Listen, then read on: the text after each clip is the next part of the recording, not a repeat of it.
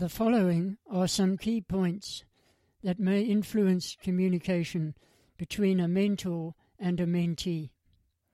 We are unique individuals. Each of us differs from all others. We come from different families and possibly different ethnic backgrounds and cultures, and we have different personal experiences.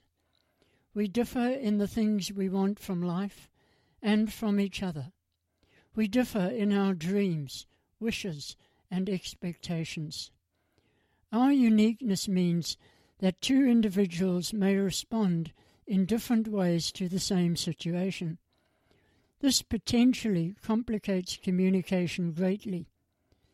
Communication is likely to be difficult to the extent that the two people or groups of people communicating differ in values, perceptions, and/or assumptions.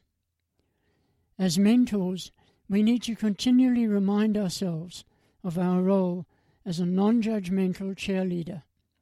It is challenging but worth striving to attain if we want to connect with adolescent mentees, many of whom are at the age where they might struggle to share their feelings and vulnerabilities.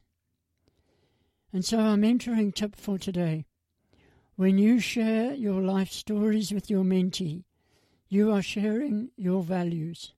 Until next time, have a great day, and remember to maximize every mentoring minute.